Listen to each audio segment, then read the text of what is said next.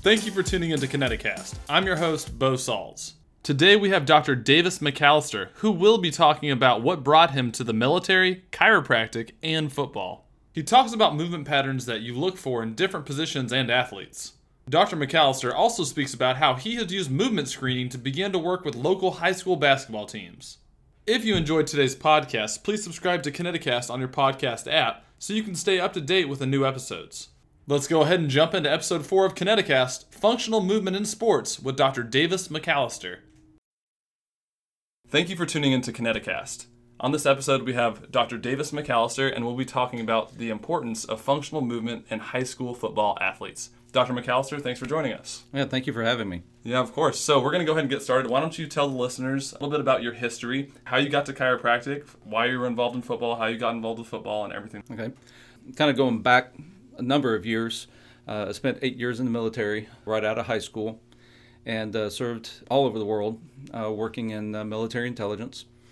And when I got out of the service, I started school at Mississippi State and originally planned to major in international business.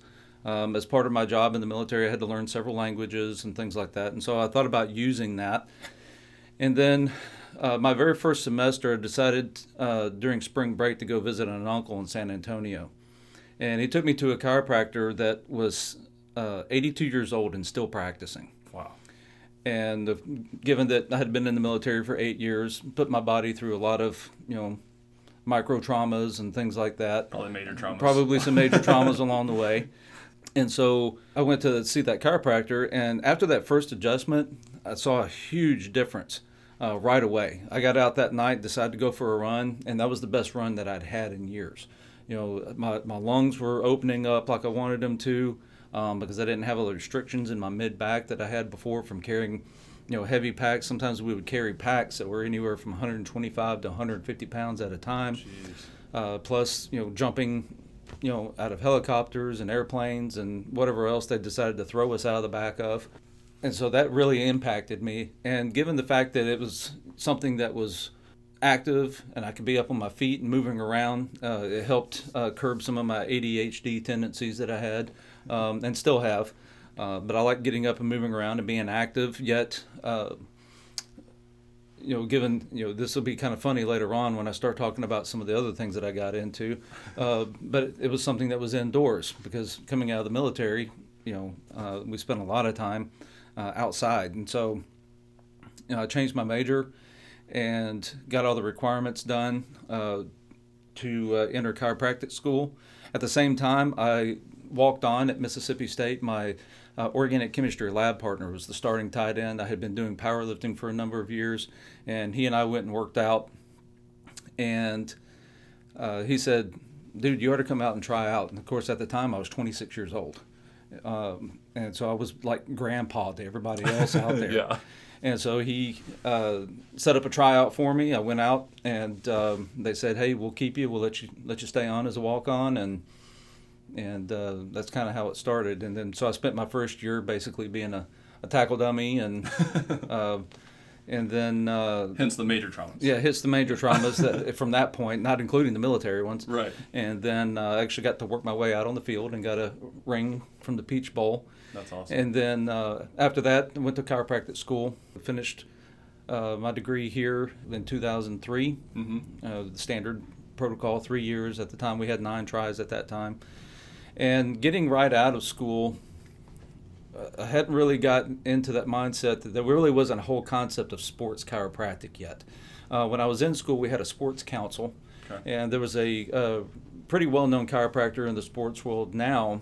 Her name's Camille Reagan, and she was the head of the sports council. And that's kind of where I got started a little bit with that. But once we got out of school, it still really wasn't a whole lot of that. Yeah. I was kind of in a family practice and things like that. And then I had an opportunity after a couple of years to start working with the school district. They had what was called a health science technology program, and that was working with high school students that were interested in going into some aspect of the medical field. And I looked at that as an opportunity to be able to introduce chiropractic more and to introduce those concepts, as well as, the ability to be able to work with other medical professionals.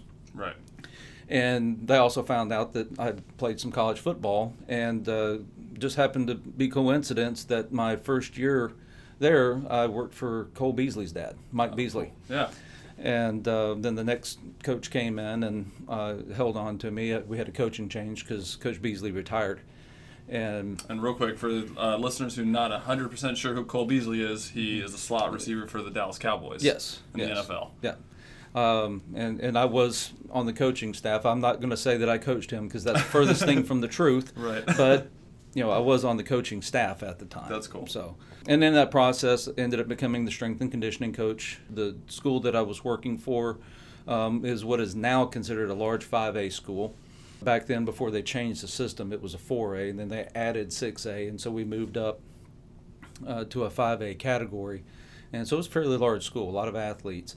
We had a lot of players that were getting picked up and going to play D1, D2, football, basketball. And then in the process of becoming the strength and conditioning coach, I started with football, and then I started cooperating and working with other coaches in the other sports and started helping them develop their workout programs. And then that's where I really started developing my ideas and started doing more research on functional movement and the importance of being able to get the best out of our athletes, not only from an exercise standpoint, but an overall function standpoint. Yeah, definitely. And using my chiropractic background to look at their overall biomechanics and say, okay, this is not moving the way it's supposed to, and started asking questions, why? Right. And so in that process, I started looking more into muscular imbalances, agonist versus antagonist, balance and things like that. And that's where I really started kind of developing my ideas. And this was before I knew anything about SFMA or FMS right. or any of those concepts. I don't think those had even really come out yet. Yeah. But I was kind of developing those ideas along the way. And so when I came across those other programs, this was like right down my alley of right.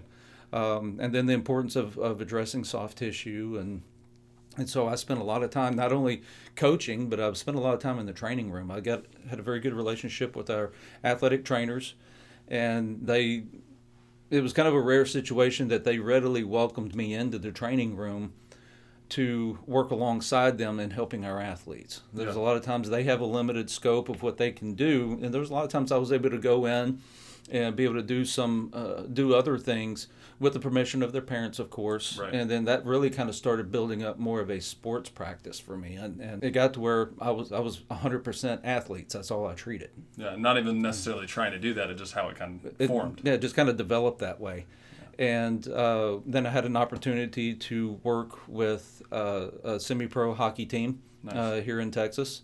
And the 4 years that I worked with them, they went back-to-back national championships all 4 years. Probably because they were just way stronger after you joined the team, right? Well, we were taking these same concepts, and we were looking at their muscular imbalances and looking at the way their bodies needed to move and understanding the biomechanics of the sport that they were in. And so that's when I really started trying to identify where individual sports have individual needs, and they even within certain sports, depending on the positions that they play and things like that, there's individual needs that are expressed there as well, including even body type, depending on the type of positions that they play and things like that. Even in hockey, I didn't realize, growing up in the South, I wasn't exposed to a whole lot of hockey, so I had to do a lot of research and learning so that I could work on hockey players and actually be effective. And so for a lot of listeners that don't know, Dr. McAllister was my staff doctor while I was in school at Parker University. Dr. McAllister started a sports pod for Parker to allow interns to start working with athletes, learn more about functional movement, and start to learn more about athletes themselves. Well, for my last internship, I went to Canada, and I'm from South Texas, and I've never been experienced with hockey. Like, I have just been thrown into it right now. Mm-hmm. Like, hockey is just a completely different sport. You're looking at, and I said it jokingly about you joining the team and them winning, but it's true. You look at athletes, how they move. If one athlete has to move a certain way, the other athlete has to move differently. Yeah. And you have to be able to distinguish which ways they need to move. So, I mean, you started talking about positions and everything like that. I want to get more into that too. So, on the football field, I know you did a lot with defensive line, everything like that. So, when you looked at a defensive lineman, what did you key in on more with a defensive lineman than, say, like a cornerback or something like that? There's kind of a running joke among football coaches, and the joke usually goes, what do you call a really athletic offensive lineman? And then the answer is a defensive lineman. Okay. So you really look for, depending on the type of scheme that you're running, because the scheme does kind of determine that too. I've coached for teams where we're looking for big, long, tall, long, athletic type bodies working on the outside as defensive ends. Yeah. And you're looking at different body types based off of what position they play on the line. And then your guys that go in the middle tend to be, they don't necessarily have to be tall, but you want them pretty thick. They got to be able to stand their ground and take up space. Take up space, be able to hold up offensive linemen, big offensive linemen that are coming out on them. The average high school offensive lineman weighs about 250 pounds, and then you start getting into some of the bigger schools, and they're upwards of 300 pounds. That's crazy. I know when I played at Mississippi State, the average size of our offensive line was 6'3", 335. Jeez. We had a center that was 6'9" and weighed 350. Center? That's Center. Massive. Yes, he was a huge guy. And so if they sent me on a blitz, I just ran between his legs. I'm just kidding. You probably did. Yeah, well, A bear crawl. I just tried to get by him before he got his hands on me. So, yeah, it was huge. Yeah. So we're talking about different body types now. So we have different body types at different positions. If you have a nose guard who you're talking about, maybe not as tall but definitely thicker, how are you going to treat them functionally? Like what different functions do they have functionally than a defensive end that's 6'6" and maybe 250? So with a bigger bodied guy, their biomechanics are going to be different, even as far as the way they lift. Their lift has to be different when they squat. And so when we look at a functional movement of them on a squat, we have to place their feet differently. They can't go with a tight stance, right. Simply because their body build won't allow them to. They're going to tend to take a wider stance so that they can get their body weight dropped down in between and be able to get down low enough to be able to get an adequate squat. And so they actually have to have a little bit more hip flexibility than somebody that's a lot taller, like a defensive end, and a little bit more thinly built. Yeah. Those guys can tend to have their stance a little bit narrower and still be able to get their buttocks down past that parallel point to be able to get an effective squat. And so for me, squat is a really huge indicator of muscular dysfunction, just simply because of the impact that it has on the hips and then the whole foundation of the lower body. Yeah. So with the hips and the core and all those things, we have to look at those balances. And so when I started developing lifting programs, especially for football players, when I'm looking at linemen, we had to do something a little bit different from them than we did for, say, a linebacker or a safety or a corner or a wide receiver. Their workouts have to be different. They have a different job. Right. Your offensive lineman and your middle defensive lineman have to be extremely strong. They don't necessarily have to be fast, but they have to be extremely strong. You have to develop foot movement and things like that to be able to work on agility. So you have to look at agility, and if they have functional problems, especially with their hips, knees, if we're looking at their ankles and we're seeing a lot of ankle collapse, that's going to hinder their ability to be able to move efficiently. Yeah, and then definitely, especially with the lifting that we're talking about, you're not going to be able to lift if your knees cave, ankles cave. You can't put 400 pounds on your back and squat it. Yeah. Doesn't mean just can't push the power. Yeah, absolutely. And so then I started looking at a lot of those concepts, and then I started getting into a research because we had a couple of athletes, and I had my own son that suffered ACL injuries. Mm-hmm. Now, my oldest son had an ACL injury that his ended up being traumatic. He was a linebacker and was chasing the running back out and had two offensive linemen that came out on top of him, and he managed to split the offensive lineman. And the running back lost his footing and came down, and his shoulder pad and helmet ended up crashing right into my son's knee and snapping his ACL. But the second time that he actually tore the same ACL his senior year, and it was a non-contact ACL tear. Yeah. And it was simply from he was wearing knee braces at the time, and he jumped up to try to bat a ball down that the quarterback was rearing back to throw, and when he came down at such an angle that it tore his ACL again. And so I started really looking at those biomechanics and trying to figure out what is it that we can do to be able to prevent those types of injuries from happening. And so, the biomechanics of a knee going a valgus with internal rotation, that's a prime mechanism. Right. And so we have to start looking at, okay, what other things are our athletes doing that have a tendency to throw them into that kind of movement. And then I started noticing it when people were squatting. Yeah. They don't tend to do it so much when they're going down. When they start coming back up and you see that knee collapse. That muscle activation causing the, Yeah. And then that's crazy. You're talking about the non-contact ACL tear. On cams, they have the single leg jump, which does basically a power output side to side. And what studies are saying now is there's like a 15% discrepancy. You have a 50% or more chance of a non-contact ACL tear just because you're so imbalanced. Yes. And that's one of the things that we've been able to do a little differently with my group, with the sports pod. I started doing lectures and offering lectures to high school students. Having been a high school coach for 12 years, and I'm actually still working with a high school in powerlifting. Because, I heard about that. Because he doesn't like to be at home, guys. He doesn't like to be with his family. He's constantly working. Yeah. Well, the thing is, my family's always with me at the same true. time. They're lifting with you because you're all powerlifters. Yes. My 3 younger children are already qualified for nationals for next year. That's awesome. And both of my older boys were powerlifters. My second son went to state his senior year, so we're very much a powerlifting family. Yeah, for sure. So they're always with me in the weight room. What we're getting to do now is go into high schools because we still live in the DFW area. I still know a lot of the coaches, and started off with some coaches that I knew, and invited high school coaches down to come and attend a class that we did down at the Parker Fit for ACL prehab. Nice. And going through and teaching them some of those things, and hopefully, getting them to where the high school coaches start recognizing certain mechanical patterns that would induce ACL injuries. And one particular coach had 3 athletes, 3 of his starters last year, tear their ACLs in the middle of basketball season. I mean, that there goes your season, especially as basketball. Yeah. I mean, you lose 1 athlete in Yes. basketball, you almost lose your season. Yeah. You lose 3 of your star athletes, you're done. Yeah. And so out of that, I started we were using the Kinetisense in that class, and I was taking them over, and I was having everybody run through Kinetisense and showing them when they did their squat, and had them jump off of a box and show them how they landed. Good. Yeah. And that prompted those coaches to say, hey, I really want this done for my athletes. And so they contacted me a couple months later, and we were now going into high schools, coordinating with high school teams and coaches, and doing these functional assessments on the Kinetisense.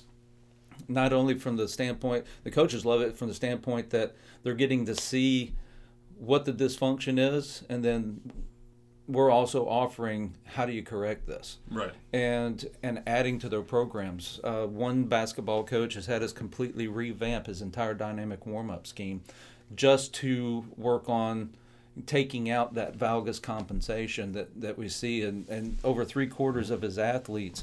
That's crazy. We're having valgus issues. Yeah, and basketball just constantly jumping, running, Yes. jumping, running, jumping. So Yeah. you're constantly landing valgus. I mean, something's going to go. Tissue will fail. Yeah, and then that brings you into the difference between males and females. Females naturally, by the way that their hips are designed, Yep. they are naturally more valgus, Yeah, and the so Q angle, right? So yeah, they have that Q angle. So we really have to work with them harder to get them to start forcing those knees out and getting them out of that natural valgus position, or else, you're going to have a lot more injuries. Yeah, I mean, before I came to chiro school, I was doing a lot of active rehab with chiropractors, and I was in San Antonio, and I worked with a pretty big school, and they had 6 ACL tears in their women's volleyball high school.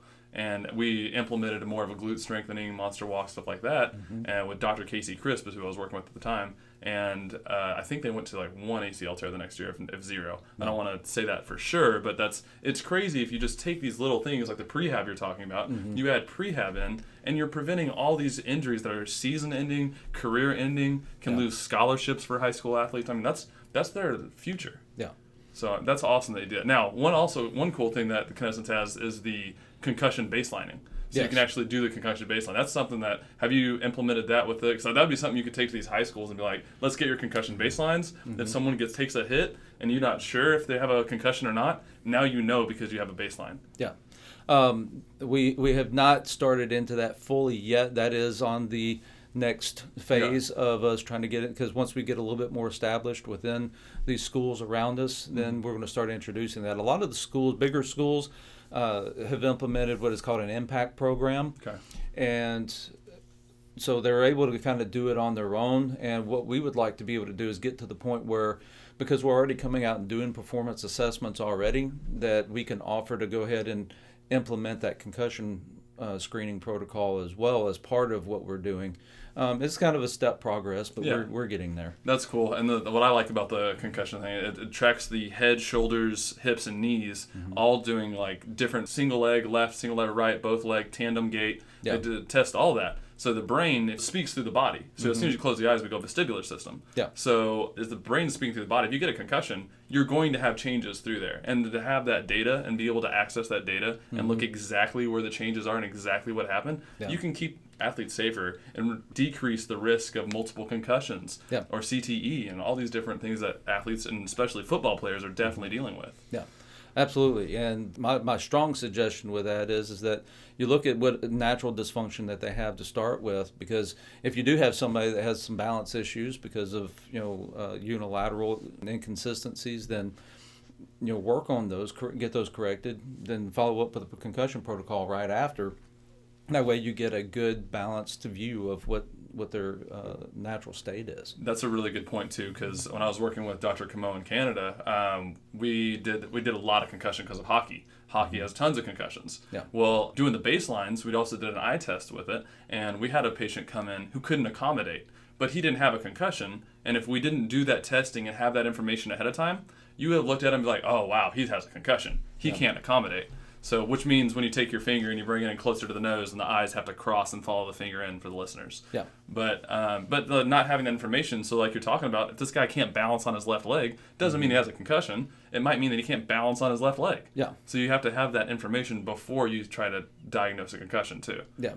And it's always good to follow, I think the modern version now they have is called a SCAT-3, where they have the questioning format. And if you wanted to, the great thing about KinetiSense is because essentially you have it on film. Yep. You could go through and run through a SCAT-3 protocol on film while they're in a healthy state, and then be able to go back after you suspect a concussion, run back through that same protocol, and be able to see if there's a difference between the two. And the best part is we're talking about objective data compared to subjective. Yes. We're no longer sitting there and saying, I think it's this, or I'm scoring at this. We're now having a system that's very accurate, like the Vicon system, that's saying this is where they were and this is where they are. Yes, absolutely. So, well, Doc, that's about all the time we have. Thank you for joining us. Love seeing you again. Love having you.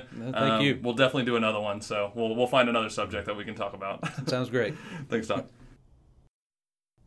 Thank you for listening to episode 4 of KinetiCast.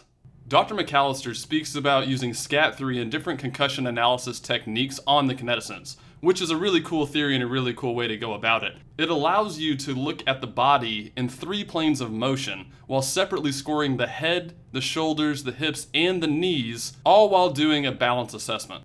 Plus, this is so portable, you can actually take your Vicon-like system out to a football field, a field for lacrosse, a basketball court, volleyball, wherever you want to go, and run your concussion analysis and baselines on all these athletes.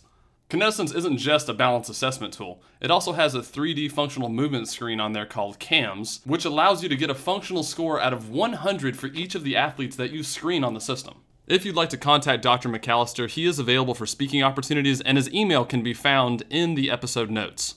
Once again, if you enjoyed this podcast, go onto your podcast app and leave us some feedback. To get more information on KinetiSense, you can go online at kinetisense.com and schedule a free online demo. On the next episode, we have Dr. Ryan Camo to continue the talk about concussion and balance assessment that Dr. McAllister spoke about and Dr. Camo spoke about in the first episode. I'm your host, Bo Sauls, and let's keep learning about movement, performance, and rehab together.